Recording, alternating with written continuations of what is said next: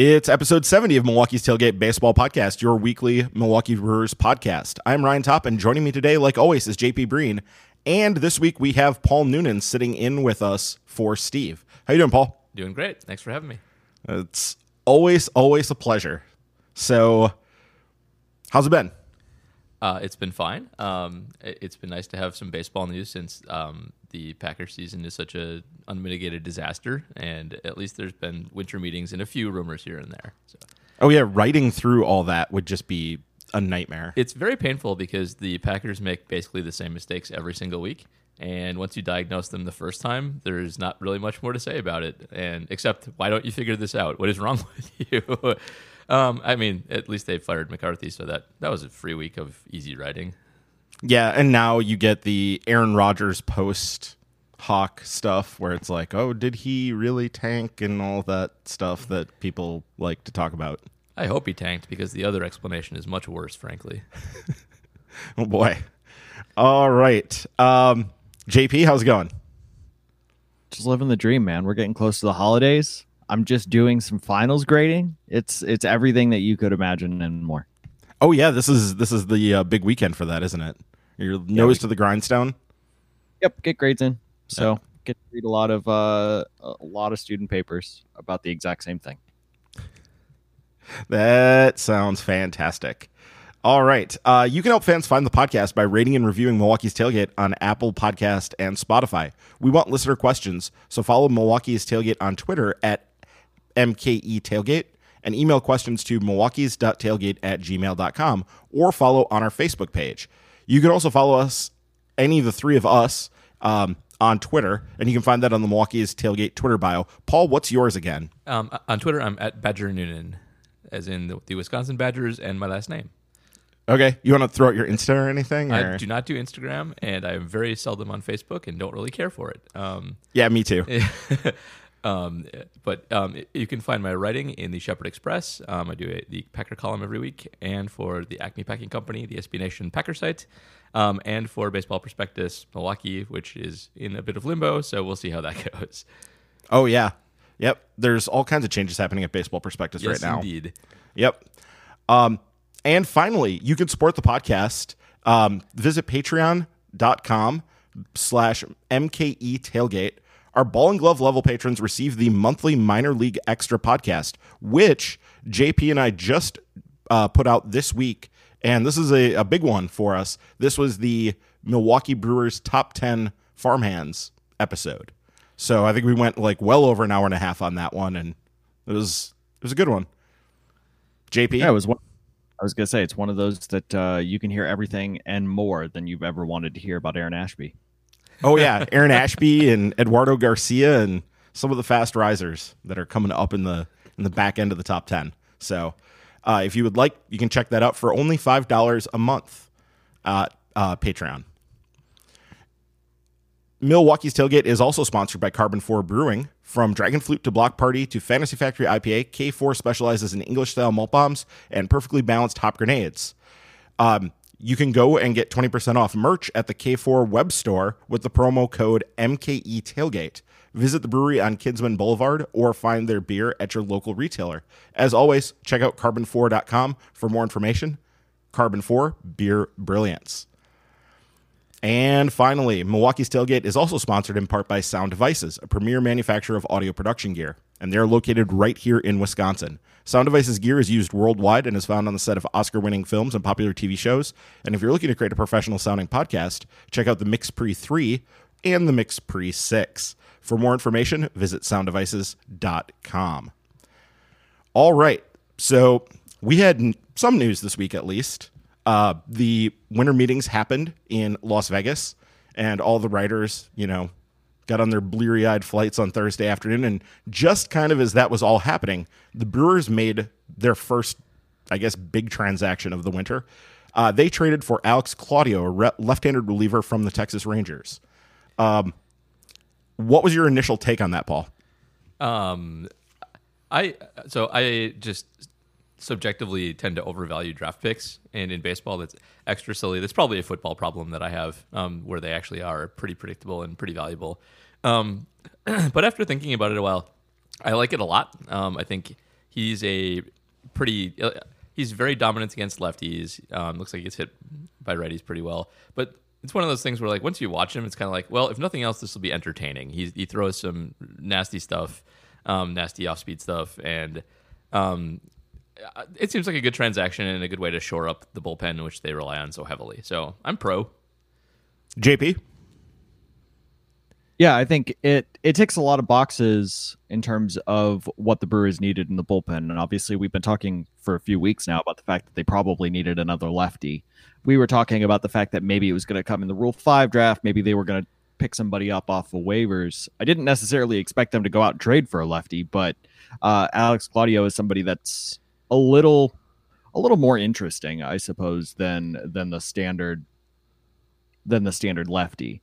But when I suppose it gets down to it, one of the most interesting things about him is the fact that last year was one of the moments in which he struggled. Well, it was actually like the first time he struggled in his professional career. He had never had an ERA above 3 throughout his entire professional career at the big league level until last year. And he's somebody that ticks a lot of boxes for what the Brewers like. He's got 3 years of control left. He's got minor league options remaining. He can handle both lefties and righties, though righties, as Paul noted, actually do hit him a little bit better, but he's shown over the course of his career that he can handle them a little bit. One of the main reasons for that is he has a good changeup. He's found success over a long period of time. He's still pretty young. He's only 26, be 27 next year for the next season, I suppose. But he does a lot of things, and I think Fangraphs is actually kind of hit on something really interesting in terms of what the Brewers are doing. It was something that they wrote about for the farm system. Is something that Eric Longenhagen wrote about for the Claudio move in particular.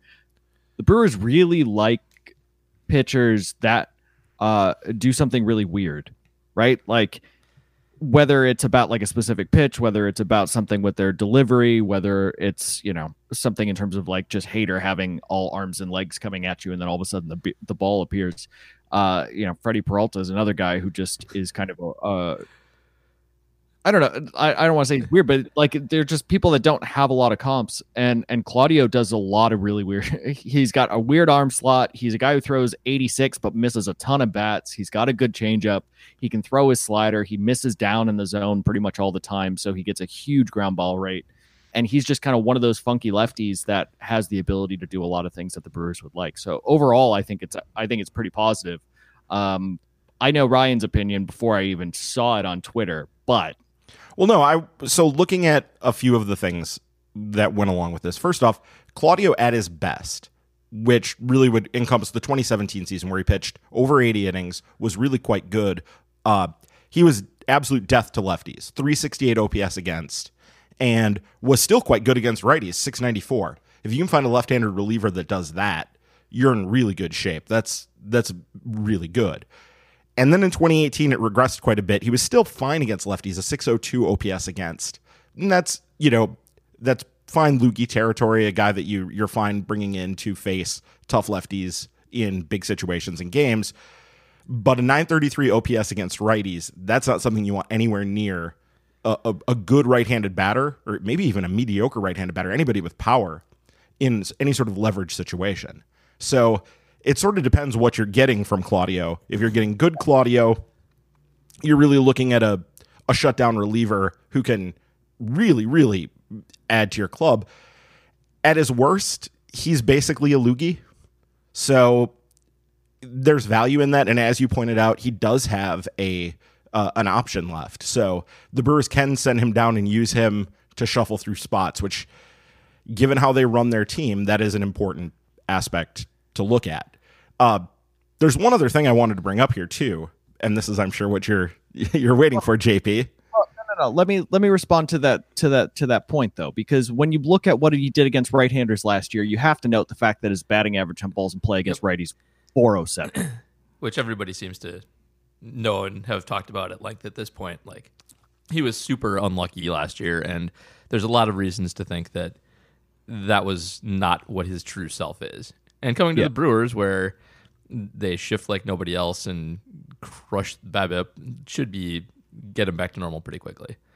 Yeah, and a lot of the batting average on balls, if it was like accompanied with a skyrocketing home run rate or something like that, where you're like, the dude's just getting absolutely hammered, then there's something to be said. But the fact that he's still getting ground balls against righties, he's still allowing them to not really leave the yard in Texas, which isn't necessarily the most, I don't know, what would you say, the most pitcher friendly No, place definitely not.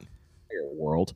But and like I don't really love home and away splits, but it is notable last year that he had a 2.14 ERA away from home. Almost everything that was going bad for him last year. He had a 6.75 ERA at home, and Texas is not a good ballpark. So no, he's got especially in the summer, it becomes, not only is it huge, it has kind of those Colorado disadvantages where it's huge, so a lot of balls get down, but because of the atmosphere, it's relatively easy for the ball to get out as well. So you end up with both problems in parks like that, like in Texas and in. Whereas Miller Park is a little bit more, Miller Park does give up home runs, but because of the way it's contoured, it isn't exactly like a big space for balls to get down.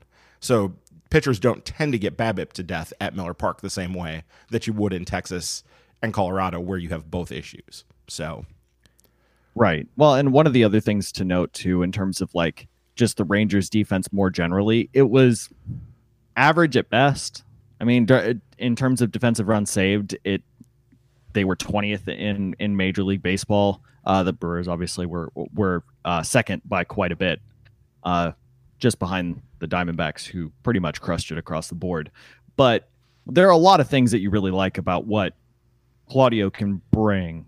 That I don't think he's ever going to be. I think now when we say somebody who can handle both lefties and righties, people kind of jump to Josh Hader, and we're not saying that he's Josh Hader, but what he could do is like be the really good version of Dan Jennings that existed for like 3 months before he absolutely imploded late in the year, but have it in more like a sustainable sense.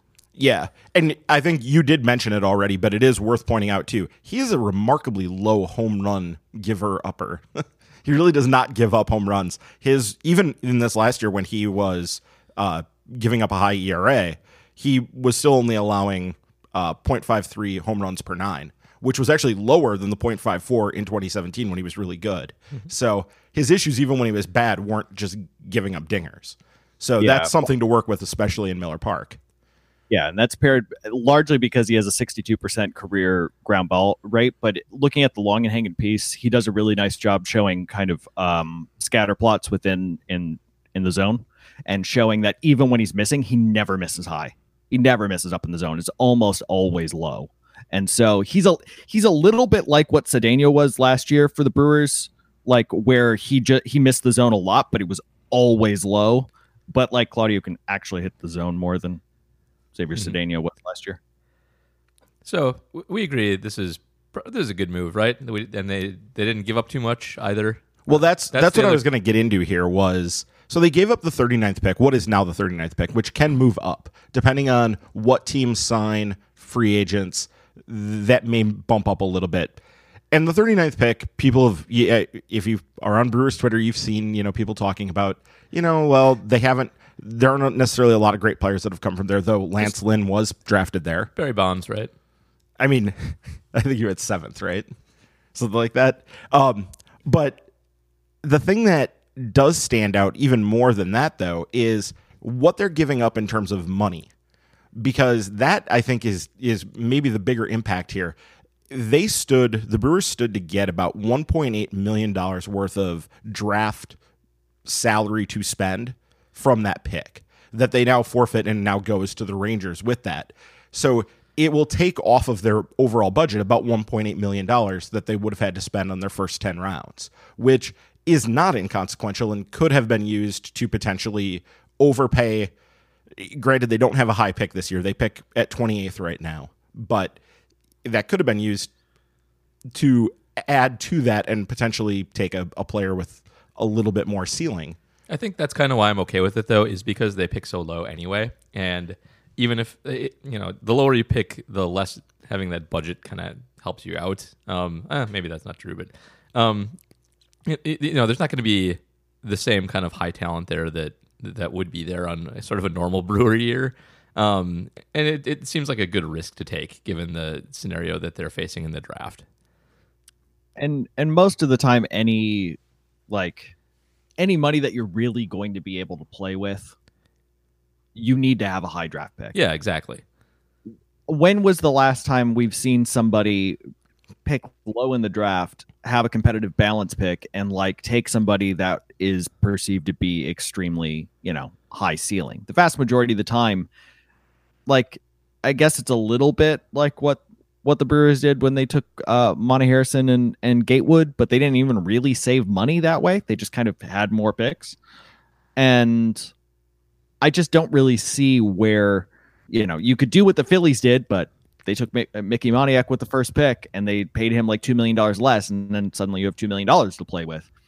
In order for that budget to really matter, what they would have had to have done is either with their first pick in the first round, or competitive balance pick or whatever, one of those, they're going to have to significantly underpay in order to really get anything meaningful out of that. Well, unless they were able to offer, unless they had somebody lined up for that 39th pick that was a senior sign that they really liked, but they could have gotten him to sign for $500,000 or something. If they had that lined up, then they could take that additional $1.3 million and plow it into the 28th pick, and they could start pre-draft offering some players more money than what they were getting at slot from other teams, and start pushing that value up. Why can't they do that with their second round pick and basically save the exact same amount of money? Well, it's just one less set of money to play with. I mean, you have $1.8 million less to deal with and one less pick on which to do it. So it takes and limits some of the options you could potentially have. Now, they haven't been overly aggressive in doing that. Even this year, when they had Bryce Terang, they only signed him for $400,000 over, I think it was $400,000, right? $400,000 over what his slot value was. And he was a high-end high school guy who had options, could have potentially gone to LSU. So he had some leverage over the Brewers, and even then they didn't go super far over the slot to do it. So, this is maybe more theoretical worrying than it is concrete, which, hey, I'm very on brand right now, right? So I think the biggest thing when it comes to the draft is there are two big things that come from it. Number one, because it is so hypothetical, there's really nothing to critique other than the possibility of doing something good. And so, there is no counter to saying, well, but they could do something good with it. And you're like, well, right, I can't dissuade you from that because nothing's happened.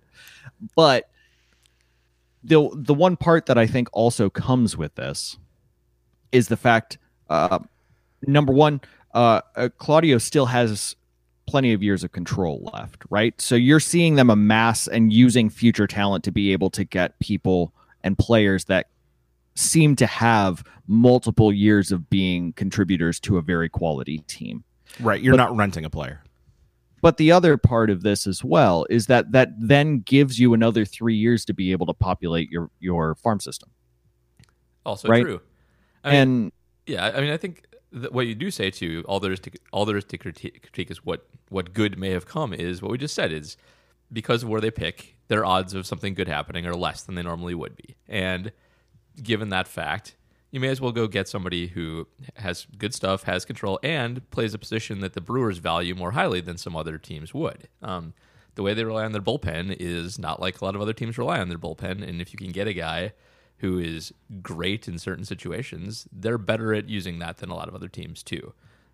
And I also think that there are a lot of moves that are going to be happening.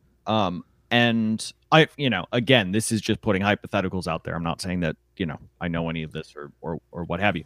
But what if they flip Eric Thames for a Comp B pick in a month, right? They've got Santana, they've got Broxton, they've got Thames, they've got Chase Anderson, they've got so many people that we're just how are they going to fit all of these people onto the roster? Something's going to have to give. Do you need 5 outfielders that none of them have options?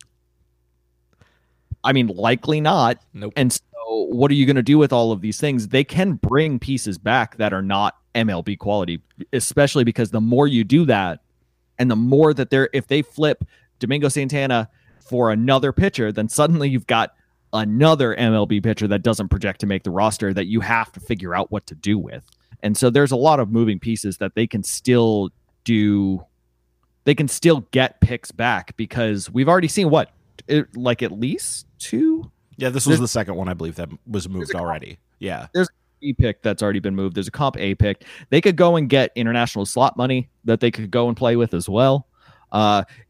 Make a trade with the Orioles. God knows that they've already traded some, and they don't give a crap. They're on the opposite side of that now. They're hoarding it. Nope, they just traded some. Oh, did they really? I thought they were done with that. They're the Orioles. There's no strategy there. Don't look for any. The Orioles hoarded a bunch, tried to sign the guy, what was it, Victor Mesa, who ended up going to Miami. Right. So they didn't get him. So then they were like, well, we don't have a second choice. And they started trading it away. And then for this upcoming year, this past week, they've already traded some away. They've already started trading. Oh, what? Poor Mike Elias. What did he get himself into? Okay. So moving on from that big move, there was one other bit of news that came down this week for the Brewers, and it was nice to see. Is it the Rule 5 draft? No, because nothing happened there. Oh, right. They did take somebody in the minor league portion of it. Hold on. We'll do that in a minute. Hold on. Oh, I was joking. I was going to say that they didn't lose anyone in the Rule 5 draft, so they didn't mess up, and nobody can be mad. Oh, there's no Miguel Diaz right. meltdown? There's a Jake Gatewood still here, so there's nothing to do, with that. The lefty I thought they might go and get actually went to the Giants at 9. Heard a lot of good things about him, but obviously the Brewers didn't want to go trade up for that. And so Rule 5 draft all around, I don't think they really had room. Well, and they didn't go get a lefty because obviously they were working on the Claudio trade. But so they didn't have any room on the big league roster. They didn't lose anyone in the minor league roster. Everyone's happy. All right. Speaking of things that were done this week, Jimmy Nelson agreed to a 1-year, $3.7 million deal for his second arbitration year, which is almost exactly what he got last year in his first arbitration year when we knew he was going to be rehabbing most of the season. Significant portion of it, turned out all of it. Thoughts on Jimmy Nelson coming back for one more year here? I mean, what level of expectation do you have, JP? Same as last year. No idea until he starts throwing a baseball. I have zero idea of what to expect. Not a doctor. I agree with that assessment. Nobody has any idea except Brewer internal people. And we know what his ceiling is. Who knows if he gets back to that? But we don't have anything to go on. It's a small amount of money.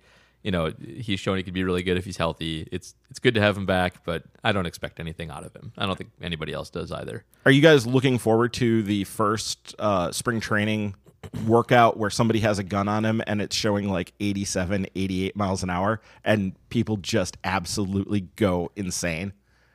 That's going to be fun. I'm waiting for that one. No. You lack a sense of adventure, JP. That's likely true. So I would say about Nelson, the one thing that is I've been kind of like waffling on whether or not I think the fact that he didn't pitch last year is actually a positive, and whether or not that meant they didn't rush him back. They have an opportunity to build up arm strength. He can go, he doesn't have any setbacks, can go through a normal spring training and winter conditioning program and do all of those things.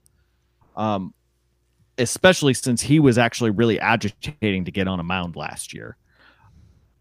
Or the fact that they kept telling us it wasn't as serious of an injury as it could have been, and it wasn't that big of a deal, and then he didn't pitch all year, is also, like, at the same time, kind of worrisome. I don't know which side to fall on. Well, they kept saying not a setback, but he got to a point and hit a plateau and then stopped progressing at the rate that they wanted, I think was how that was couched. So you don't really know what that means. Like, if they don't want to call that a setback because he wasn't like injured or whatever, but he didn't continue to progress at the rate he was progressing. So considering that this whole thing is a rehab process, that seems like a setback. It seems like, you're not progressing the way you want to. So I'm just glad that at this point in Brewer history, that he's basically house money, that they're smart enough and good enough with their rotation and their depth that they're not counting on him to come back and be an ace, because, you know, at any time in the history of the Brewers, when they having a Nelson, they would absolutely be counting on him to come back and be an ace. That would be the plan, and it's not. So that's good. If he comes back and he's great, that's great. That's more wins for an already good team, not your good team becoming a terrible team. And that is really important to note that they don't necessarily need him. What he brings is, you know, a potential upside that they lack in some ways, but, you know, maybe also having some of their other young pitchers. So I think that was also a piece that went into last year's decision to not actually throw him on the mound, because they were competing for an NL Central, a wild card, and then they were competing for the NL Central, and like, there was no opportunity to kind of like ease him back in. Like, it was basically like he was going to maybe pitch in the minors and then come in and say, sorry, we don't have time for you to like get back up to speed. You have to be really good right now. And they could have just looked at their rotation exactly like Paul was saying. It's doing well enough right now. Our pitching staff is. Let's not mess with it. We've already got guys like Zach Davies we're going to try to work back in, right? And we've already got Gio Gonzalez, and we've done all of these things. And it was just one of those situations where they were like, let's be safe. Let's get you into an off-season program. Let's get you into spring. Let's let you build up your arm strength, do everything on a very slow schedule, and then we'll see where we are. Any chance that they ease him back in, not necessarily in the bullpen, but as more of an abbreviated starter where they perhaps piggyback him with somebody else and don't ask him to go much more than 50, 60 pitches at a time, at least early in the season, to ease him back into things? Because we keep hearing about how this team is, you know, blending the line between starter and reliever, and that was a big Stearns quote this week. I think it would be weird if they did anything other than that. It would be a digression from their normal starting strategy. I mean, if he's fully healthy and can get through an order a third time because he is a good pitcher, they'll let him do that. But since he's not that yet and he is working back, I mean, that's what they do with pitchers who are just less talented too. I think that's absolutely what they'll do when he comes back. Well, there was even speculation that like he might get some time in the minors in April to kind of ease his way back. Yeah, I mean, we'll see. It depends on what they need and where they're at as far as, you know, what the rotation, who else is sort of established themselves. I could see a possibility where there really isn't a spot for him, just because some other guys have looked really good in camp and they want to do something else to ease him in. So it could go a bunch of different ways. There's been some news also that the Brewers are interested in Daniel Murphy and Jed Lowrie, and that was reported by Ken Rosenthal over the last couple days here on Saturday, Sunday. And the way that I was reading some of that, I wouldn't be shocked if by the time people hear this on Monday, we're recording on Saturday afternoon this week, I wouldn't be shocked if there was something done in that regard by that time. Well, and they met with Ian Kinsler, who ended up signing with the Padres. Yeah. But they're doing exactly what they do normally. It's exactly what they did with starting rotation last year. There's a lot of second basemen. They're talking to all of them. They probably want to see who wants to take a 1-year deal. Right. Kinsler got 2, right? Kinsler did get 2. Yeah, I don't see any real scenario in which Jed Lowrie doesn't get a multi-year deal. But they're probably just trying to see like who is the individual who's going to give them a price point that they feel comfortable with. They likely have a bunch of ideas out there, and they want to see where it falls down. And so I bet you that you probably hear that they're interested in more than just these 3 people as well. Well, yeah, I would imagine they keep looking around. Given these 2, though, if you had to take it and choose between the 2, what would be your preference, Paul? Lowrie, I don't like Murphy as on a personal level. I don't know. I guess he's fine as a player, but Lowry's good. Like he's an actual useful, good player that he'll get a multi-year deal, like JP said, for that reason. Like he can be useful to a good team on a long-standing basis, and the Brewers probably don't have a spot for him for that length of time, which I'm sure we'll get to at some point. But I don't like Murphy. I don't like having guys on the team who I don't like rooting for. So I would just pass on that altogether if I had my choice of it. Yeah, and I mean, Lowry's a guy who could fill in still at shortstop, correct? You could use him as a backup shortstop. He could fill in at third base. He could be a true utility infielder once Hura is ready or something else happens. You could still continue to use him all around the diamond in a way that Daniel Murphy's pretty much limited to second base, and a bad second base at that. So, Well, JP, I mean, but he's not, though. He does also play first base. And that is something in which, again, that would not speak well for Eric Thames' chance of making the big league roster this year. But there is something to be said for saying you've got somebody who can play second base for, a month or so until Keston Hiura is magically ready to come up. And then you have a lefty that can then spell at first base or at second base, depending on what needs to be able to happen there. Obviously, this is something that I talked about all summer. Is I didn't realize that Oakland was actually having a good year, that I actually like Jed Lowry quite a bit. And he's going to be 35 this year. But he's had back-to-back basically 3 to 4 win seasons, and he can play multiple different positions. He bats both. He's a switch hitter. He can take walks. He doesn't necessarily strike out a lot. He is another veteran presence to be able to bring in. And once you do have Keston Hiura up, not only can he mentor him and kind of help him get along, he can play multiple different positions. You have more coverage at shortstop just in case Orlando Arcia has one of his first halves in which he's borderline unplayable.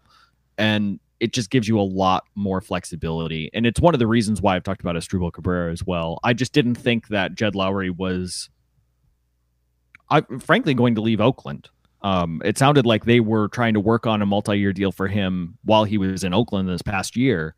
And I wouldn't be surprised if there are a lot of teams that can potentially offer more money that could use somebody like Jed Lowry on a couple of year deal.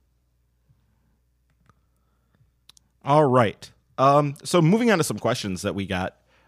We had a Patreon question from Jason Donlinger, and part of this was already answered because Ian Kinsler did sign for 2 years. But what do you think it would take to sign Wilson Ramos to be a catcher for the Brewers this year? And is it something that you could see them doing? Because the Brewers were reported to have met with him along with Kinsler this week at the winter meetings.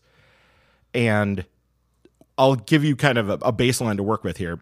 MLB Trade Rumors had him getting 3 years and $36 million from the Astros.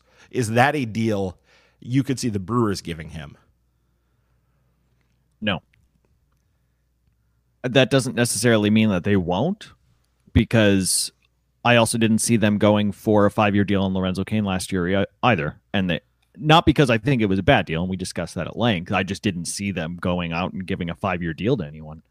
But I don't really know what to make of Wilson Ramos, whether or not he's going to be able to make more money just because of a thin catching market. And he's basically, the guy other than Yasmani Grandal that won't cost you a draft pick.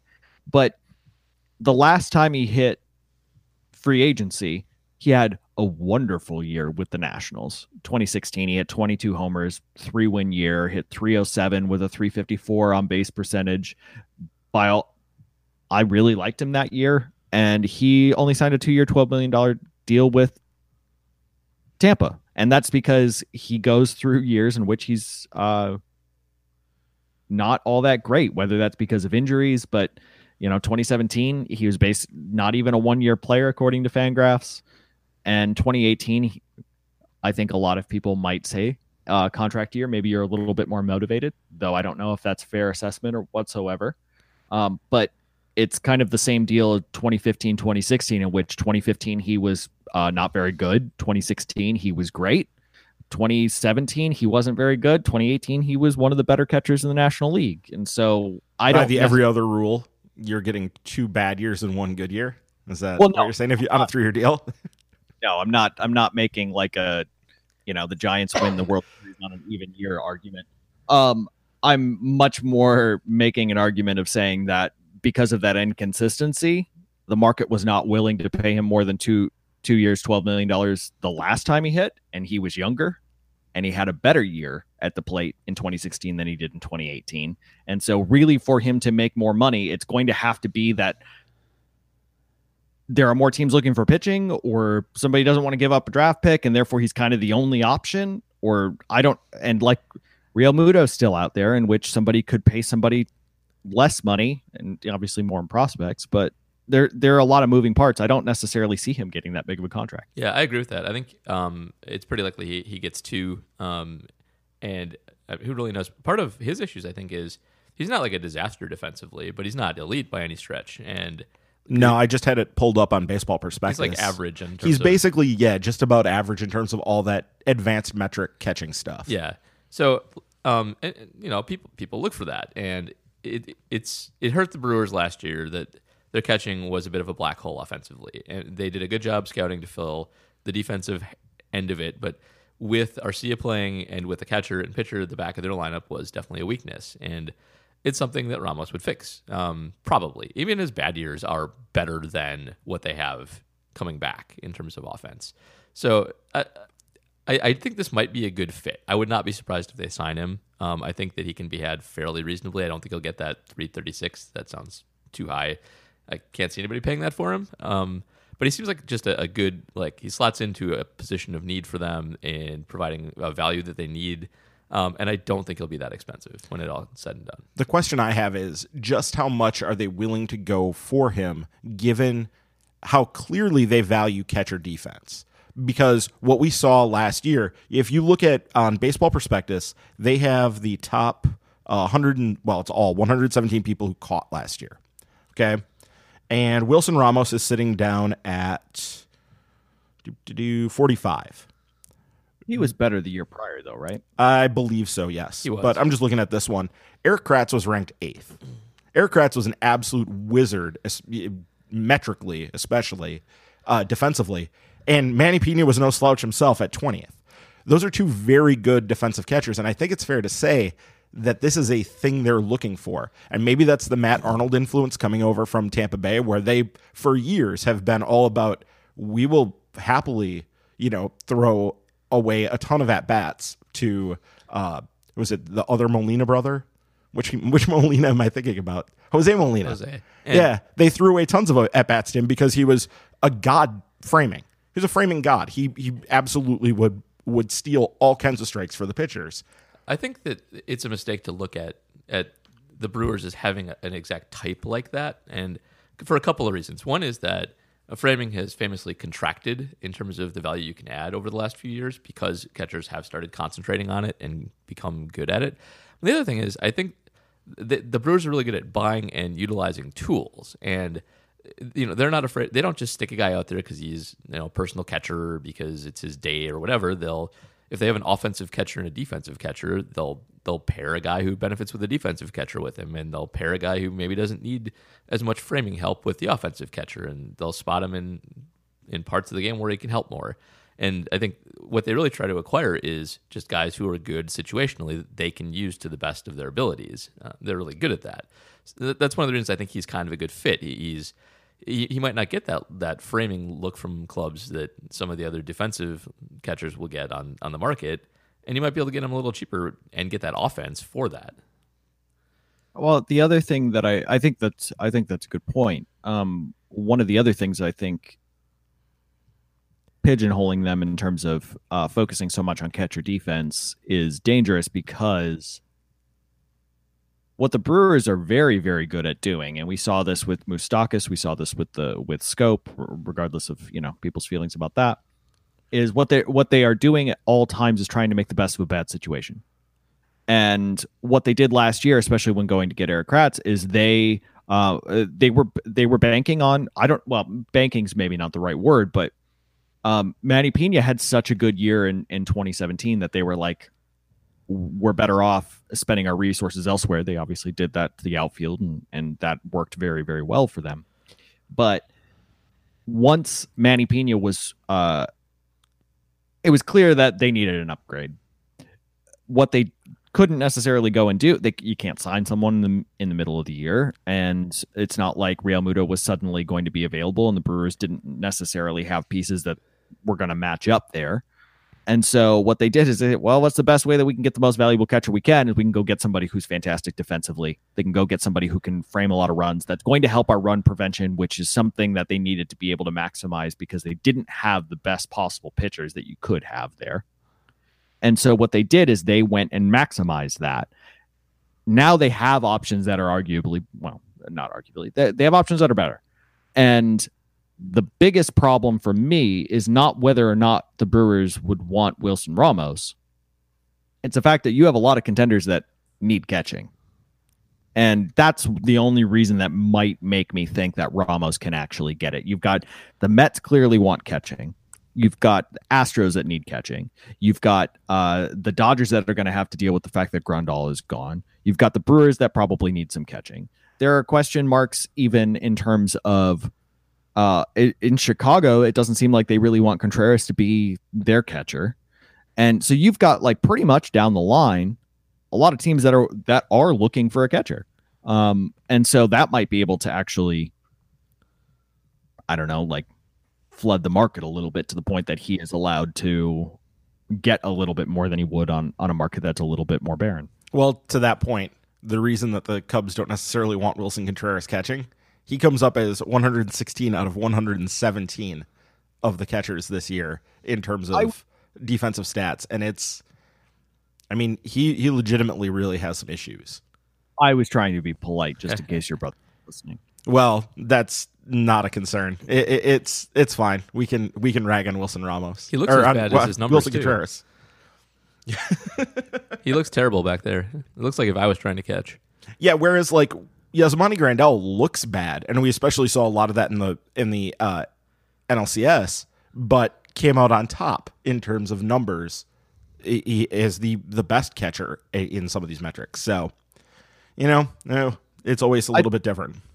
I say, to tell you the truth, like, I understand the concussion issues, but I'd really like Cervelli if he was actually there. There are rumors that he's going to be available. Like, he is somebody that is not only good defensively, but he was arguably the best offensive catcher in baseball last year.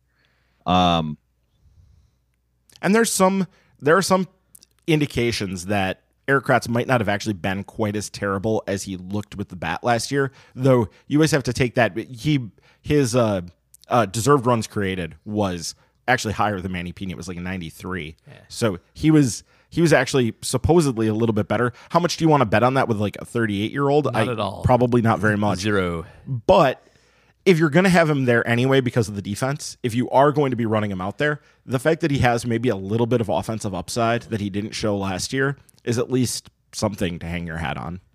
My controversial hot take that I will bring to the party is if the Brewers go out and get starting level catcher, I don't think it's Erik Kratz that's going to be replaced. Oh, I agree with that. I think Pena's gone if that happens. I totally agree. Oh, I would be surprised. Is that a hot take? I thought that was the conventional wisdom on the subject. Well, Pena's me on the furnace. Pena's 31, 32, and Kratz is 38. I mean, like, I don't think that they would be concerned with age, considering they would largely just be looking at the 2019 season. Yep. I mean, it would have to be a 2019 only decision. For somebody that is trying to argue for Jacob Nottingham being a possible solution, I'm surprised you're worried about the long-term health of down the road. Backup catcher. It's not like Jacob Nottingham's going to sit in the minors for another 3 years. He probably doesn't have options for that long. No, I think last year was his first year on the 40-man, though. So I think that he still has a little bit of time left to be able to do that. Anyway, moving right along, I have a question from Justin Sayin, or Sayin? Whatever. Sorry, Justin. What's the prediction for our starting infield on opening day? What do you think it's going to look like on opening day? Noting that they are playing the Cardinals, so presumably a right-handed starter. Nicholas or who was the kid? Flaherty. Yeah. So presumably a right-handed starter. Who do you see starting in the infield on opening day? JP? You want me to start? Yeah, go ahead. I think that they'll end up settling probably for Daniel Murphy. I think it'll probably be Shaw. It'll be Arcia. And I'm going to say it's Hernan Perez because he never goes away. Yep. And then over at first, we'll have Jesus Aguilar. But if I'm actually, that's mostly just a cop-out of saying I don't know who's going to be at second base. But I do know that Hernan Perez will always be on the roster. Yes. He will be around long after the rest of us are gone. I actually agree with you. I think the same. I think Thames is probably gone. I think it will be Hearn at second base, and he will be on the team forever. And RC and Shaw too. Guessing anything different than that would be speculating hugely, and that just. I'm interested to see what they do end up doing at first base. Just I do think that they want to have a platoon over there, or at least the option of it, and so it is very possible. We'll not be starting that game at first base, but I do not know who to put there other than him, and he's a good enough option. All right. Speaking of, are you not going to have one? Oh, it's the same. Yeah, I mean, I would love to say the second base would be the field, whoever they bring in, because that's probably more likely. But any one person, Hernandez is more likely than any one person. So looking at it objectively. No, this is boring. I'm going to take Travis Shaw. I'll take Orlando Arcia. I'll take Daniel Murphy, and I'll take Eric Thames. All right. What about Mike Moustakas at third and Travis Shaw at second? No, don't think so. But I actually don't think Eric Thames is going to be on the roster. I don't either. I think it's going to be too big of a crunch. It's going to make me so sad too. Yeah. I love having him on the roster. Put him in right field. Jason Spitz asks, and this is related to what we've kind of been talking about, if the plan is to bring up Hura by May, is the need to pick up a free agent second baseman overblown? Are we all spending a lot too much time on this because Hura is just waiting in the wings to come up? Paul?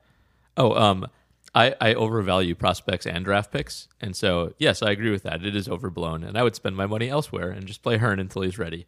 That's fine with me, and you can figure out something with Shaw going over there too, because he can play second base too. So there's all kinds of ways to solve this problem without giving money to a free agent second baseman, and that's what I would do. You have one, he's your best prospect. He's going to play there soon. Don't go and spend money where you don't have to for a guy who's not going to play there that long.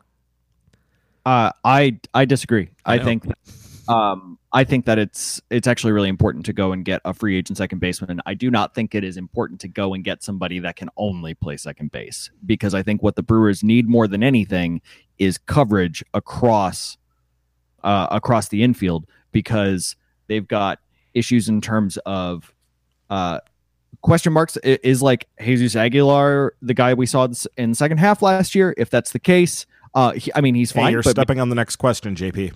But maybe needs a platoon partner. Do you want to have Aaron Perez being at second base for an entire month? Likely not, unless you can time it with his 1 or 2 month offensive hot streak, which is always nice. And then you'd have big questions at what's happening at shortstop in terms of, is Orlando Arcia kind of a defensive guy, or is he actually going to be able to hit like he did in the last month and a half or so?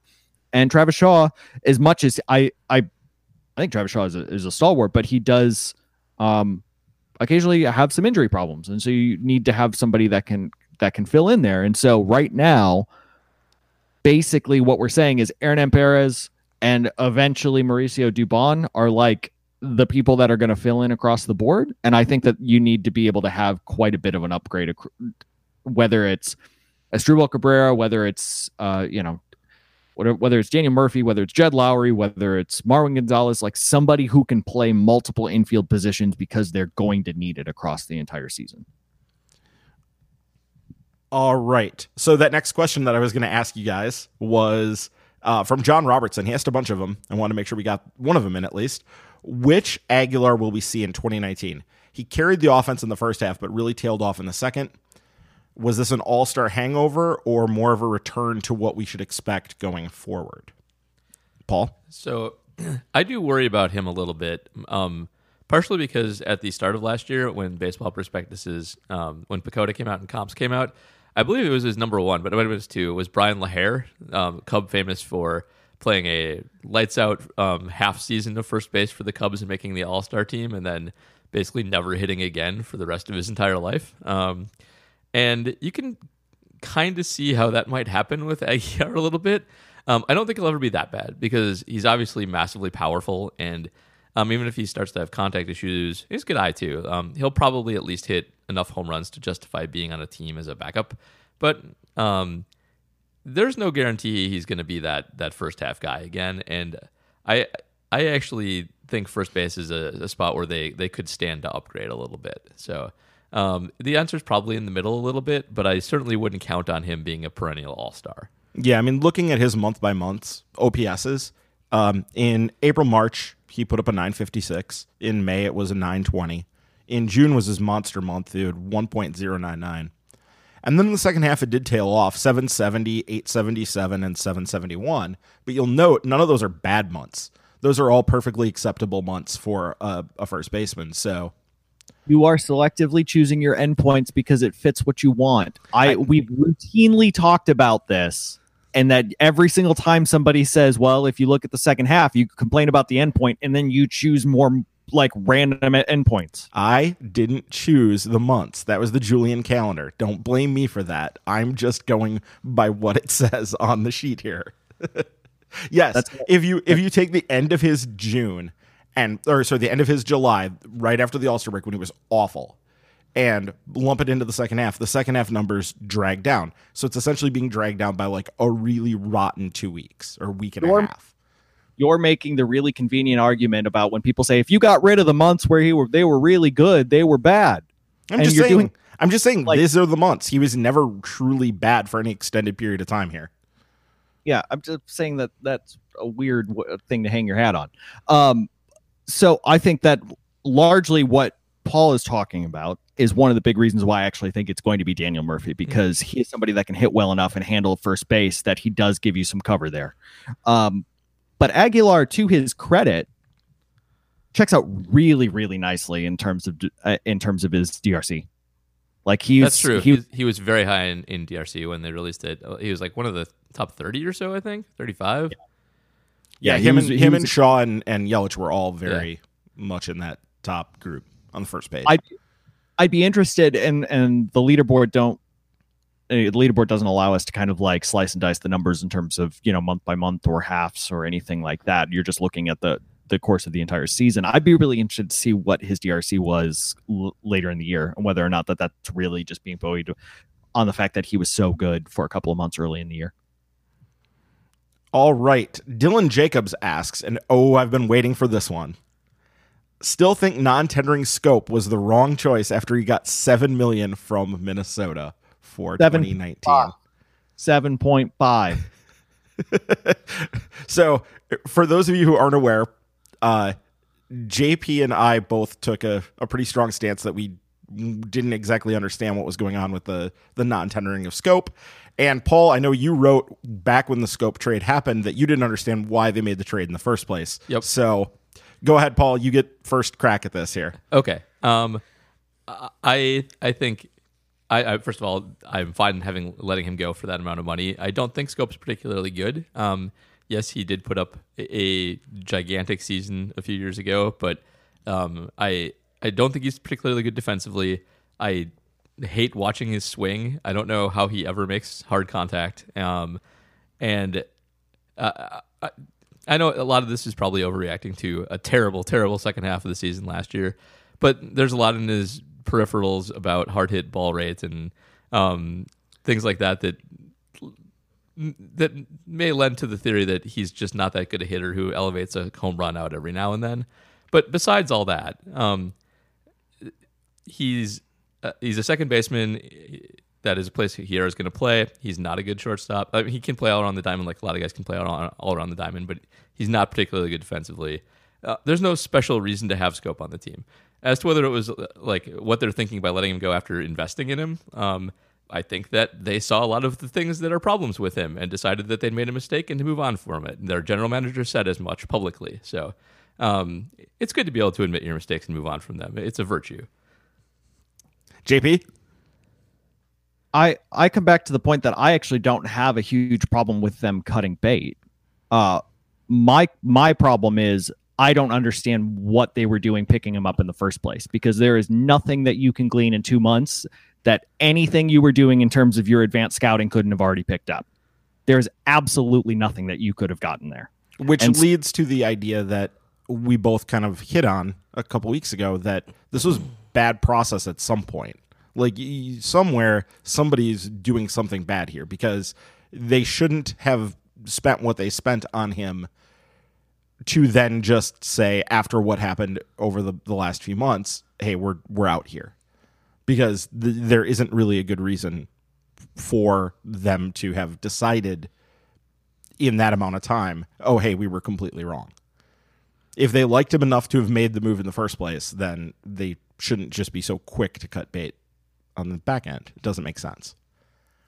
Well, and I think one of the other things that I guess I look at quite a bit is the fact that 2015, 2017, and for, at least part of 2018, but he dealt with injuries and kind of messed up playing time and was bad for about a month and a half. He was a better than average league hitter in terms of DRC. Like that, I understand that it looks about as bad as like when Domingo Santana can't hit the broadside of a barn, but like there's not the overlap between people who really like Domingo Santana and like really hate Jonathan Scope boggles my mind to the point that like I can't understand what's happening. I know that I like Jonathan Scope in terms of a hitter. I liked him when he was a prospect.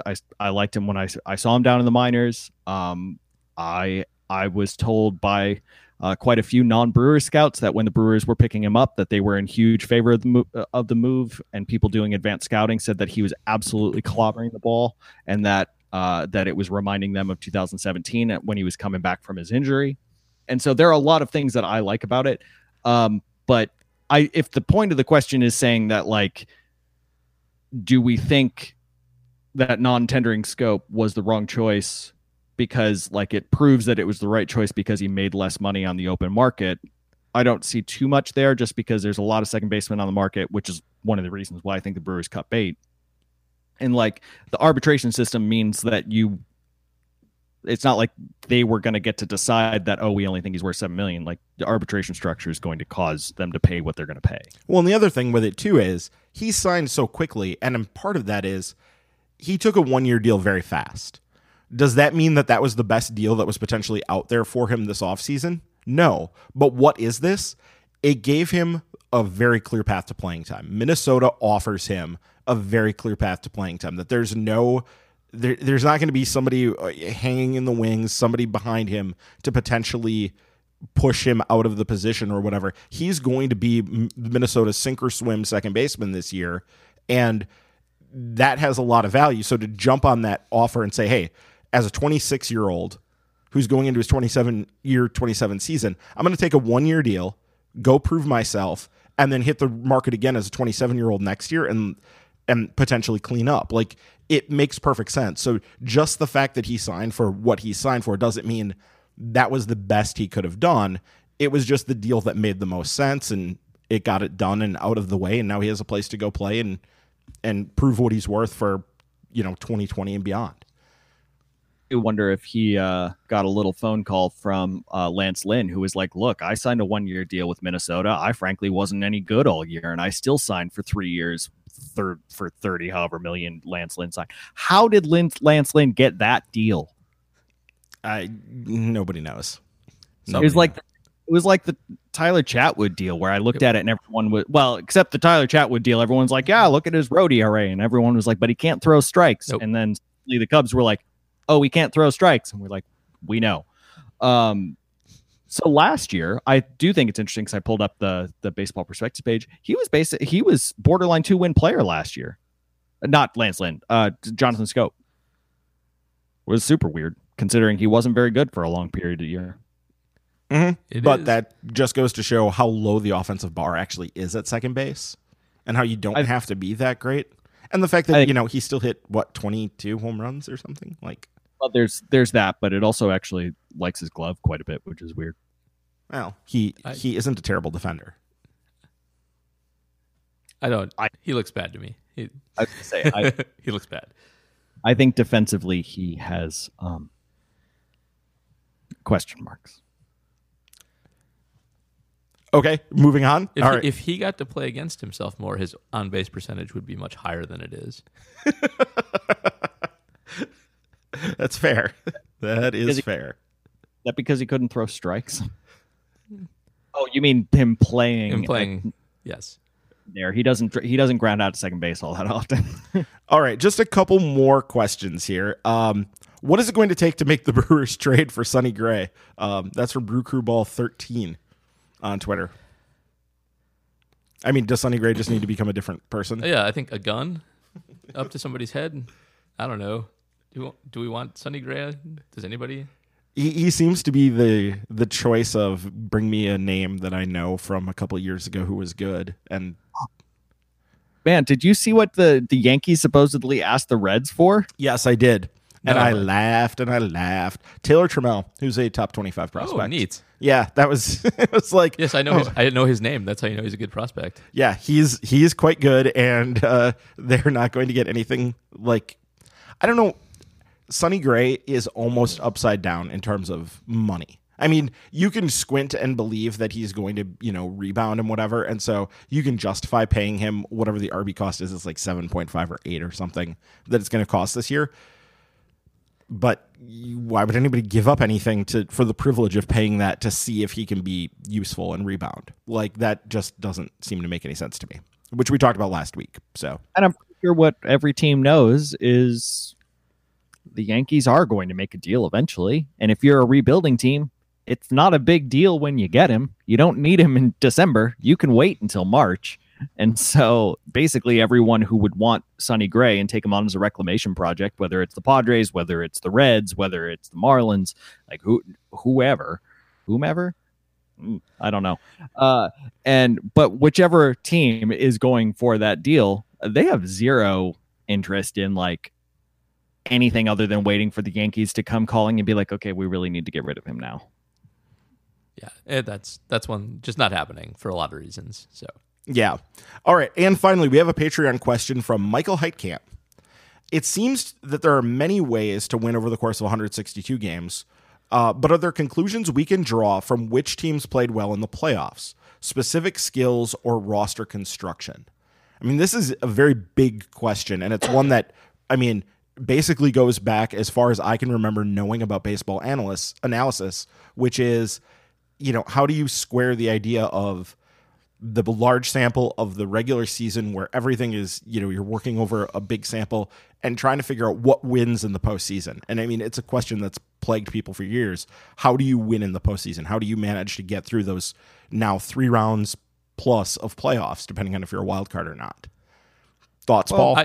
Well, I just to clarify, is this asking about which teams play well in the playoffs and what kind of roster constructions play well in the playoffs, or is it asking, can we draw any conclusions for the upcoming year based on who played well in the playoffs last year? No. What he's asking here is, are there specific skills and roster constructions that work better for the playoffs that you should build around for the playoffs? That's the way I read this anyway.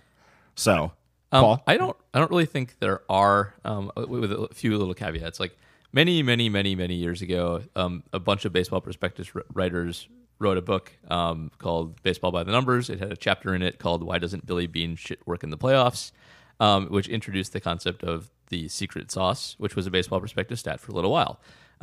Nate Silver, I think, actually came up with it. After a while, he left. Colin Wires took over and did a bunch of work on it and decided it was garbage and put out a post saying, sorry about this, we're retiring it, don't use it anymore.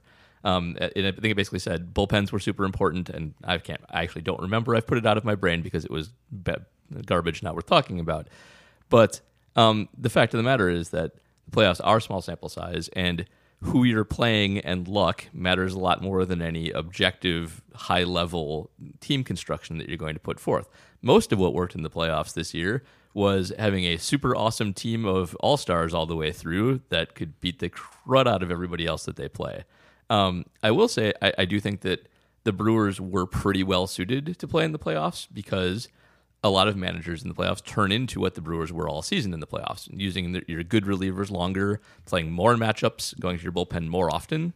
But that's not a new thing. It's new that the Brewers did it outside of the playoffs, but it's not new that other teams did it in the playoffs. And they were particularly adept when they got there at just doing what they'd been doing, especially since the start of September. Yeah.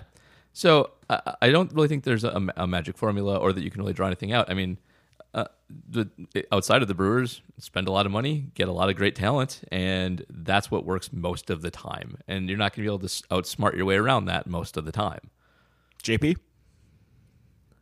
Yeah, I waffle, and I think this is largely because of what we're talking about, that there is no clear sense of what works, because in some ways you're saying over the course of 162 games, depth is paramount, right? We've learned that this is one of the most important things that you can do in the playoffs. It does seem to me that it would be much more beneficial to have really strong impact players that can come in and just dominate, especially pitchers that you can just rely on to be workhorses or come in and be Josh Hader for 3 innings and, piss everybody off in Los Angeles. But then you have to hope that they're good in that time period and that they don't hit a cold streak like Christian Yelich did during the postseason for the Brewers this year. Right, absolutely. And so in some ways, then you're saying, well, depth actually should matter more because you give yourself more opportunities to have guys get on hot streaks and all of these things. But then there is the argument that Yuniesky Betancourt brings to the table, in which in 2011, he was actually quite good in the postseason. And I don't know if we would qualify him as like quality depth. Or Kratz and Arcia were actually pretty good in the playoffs. And Wade Miley hit like mad in the playoffs for some reason. Woodruff too. Woodruff was out there hitting bombs. Well, there's one of us in this podcast right now that called a home run from Brandon Woodruff before the season. Thank you very much. It's me. Yeah, you did that just purely as well, why not? It could be Brandon Woodruff. Who knows? And it's like, whatever. No. If you listen to the podcast, you will hear that I said not only was I going to say yes, but I picked who it was. And then Brent Suter ruined it. But I don't really know where I come on, because I think one of the biggest things that we've learned over the course of the year, whether it's the Orioles, whether it's the Royals, right? Like, I think one of the most important things that you can do is have a really good bullpen and quality defense. Because if you can try to figure out a way to be able to have things like that don't like go into slumps, yes, Monty Grandal, accepted. In general, those are constants that you can bring in that you're going to eliminate a lot of luck from. I think that was a big part of the secret sauce Paul was talking about too, is defense, because that had kind of been speculated for a while that like really good defense, especially like at the key positions like catcher and shortstop and center field, that's a big deal in the postseason. Well, and it logically tracks, but at the same time, you can always come up with examples that like counter that, right? Or teams that had just wonderful defensive options at that time and just like gave up gobs and gobs of runs. Well, where starting pitchers just dominate the whole time for some reason, and the bullpen barely comes in at all. Like, that's happened a few times. Like the last time the White Sox won it, I think their bullpen barely pitched at all. Yeah, I think in that World Series when they swept, the bullpen pitched like hardly any innings. It was really the starters going like 7-8 innings, shutting it down every night. And it's funny too. You think about the wide variances in postseasons. Like, think back about the 2011 postseason where it was just an all-out home run derby at a time when scoring was down throughout the game. Like, scoring had been dipping, and we'd seen the surge in strikeouts and everything. And then that 2011 postseason that the Brewers were part of, remember that World Series between the Cardinals and the Rangers where they were just bashing the ball around, and it was, there was like no pitching in that whatsoever. And then you think about, what happened a few years later when the Royals are on their run, and it really was just like get the ball. They kind of did what the Brewers did this year, which was grind it through 4 or 5 innings of a starter and then hand it over to, one great reliever after another. And they were able to grind their way to a World Series and then a World Series win the next year. There seems to be different ways to do it every year. So then the question to me sort of becomes, is it about having like a coherent strategy, like to have an identity, or are we putting that on those teams in the post analysis of it? Are we looking at it and going, well, clearly the Royals won that World Series and went to another because of the great bullpen and whatever, and we're missing some of the larger aspects? I'm not sure. I think the way that I look at it, and this is a really unsatisfying way to look at it, and I'm sure a lot of people won't like it, is I think luck plays so much more into it than we care to admit. And I don't think that there's actually a specific roster construction that plays well in the in the playoffs. I think it just comes down to, can you hit can you hit and can you pitch at the right moment? Can you get hot? Can you have a few things go the right way? Can you have it where, what was it, Lorenzo Cain or whoever it was in no, it wasn't Lorenzo Cain. It was, I can't remember. Maybe it was Christian Yelich, but whoever, Chris Taylor in left field ended up making that incredible catch. Yeah, the diving catch. Yeah, I mean, can you hit it 6 inches further, right? Like, can it carry just a little bit longer or whatever it is? I just think that it's such fine margins, that luck is just playing so much into it, which is why, and maybe that's why managers don't necessarily matter all that much, and why the Yankees kind of fired their manager and then they ended up making it to the postseason anyway. Yeah, I mean, it is always going to be a large portion of luck in how that works, because look at Cleveland as an example. I brought this up to somebody this week. Look at Cleveland in 2016, 2017. 2016, they were hurt. They were scrambling to try to find things that would work, and they took the Cubs to the 10th inning of Game 7 of the World Series and would have been in a position to win had things broken just slightly differently. Had things gone just slightly better. There was 2 runners on instead of 1 for Rajai Davis. They win the World Series. And then the next year, the Cleveland is legitimately a much better team. The starters are healthy. Everything's going good. They have that huge winning streak in August into September. And so you can't even say that they weren't hot. They were super hot. They were, a team I picked to win the World Series because of that, because I'm an idiot. And they go out in the division series to, the Astros. So, it really does just kind of come down to, I don't want to say a roll of the dice, but it kind of is. There's not a lot that you can really glean from that. Yeah, I mean, it's a lot of luck. There's tons of luck, and in any short series in any sport, that's just how it is. We give up some predictability for some excitement. They're not really fair, but that's just how playoffs are, and there's no way to plan for something like that. It's designed to not be planned for. It's designed for excitement, not for the best team that ground out 105 wins to go out and dominate. So, such is baseball. Such is life. Such is baseball. Such is life. All right. JP, do you want to do our thank you here?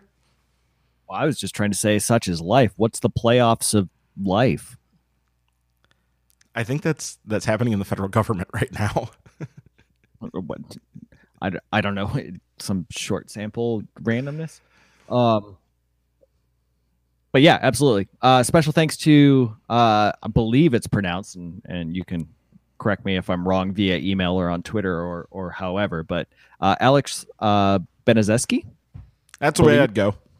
But thank you so much for joining the Patreon. Hope you enjoyed the minor league podcast this past week and didn't mind the little bit of soccer chat that we started out with before we got to the top 10 list. And a reminder once again to everybody that if you would like to hear that, especially this month's top 10 lists, but also past months where JP and I talked to you, they're all accessible up on Patreon. So as soon as you are a subscriber, you can dig back into that archive. So absolutely.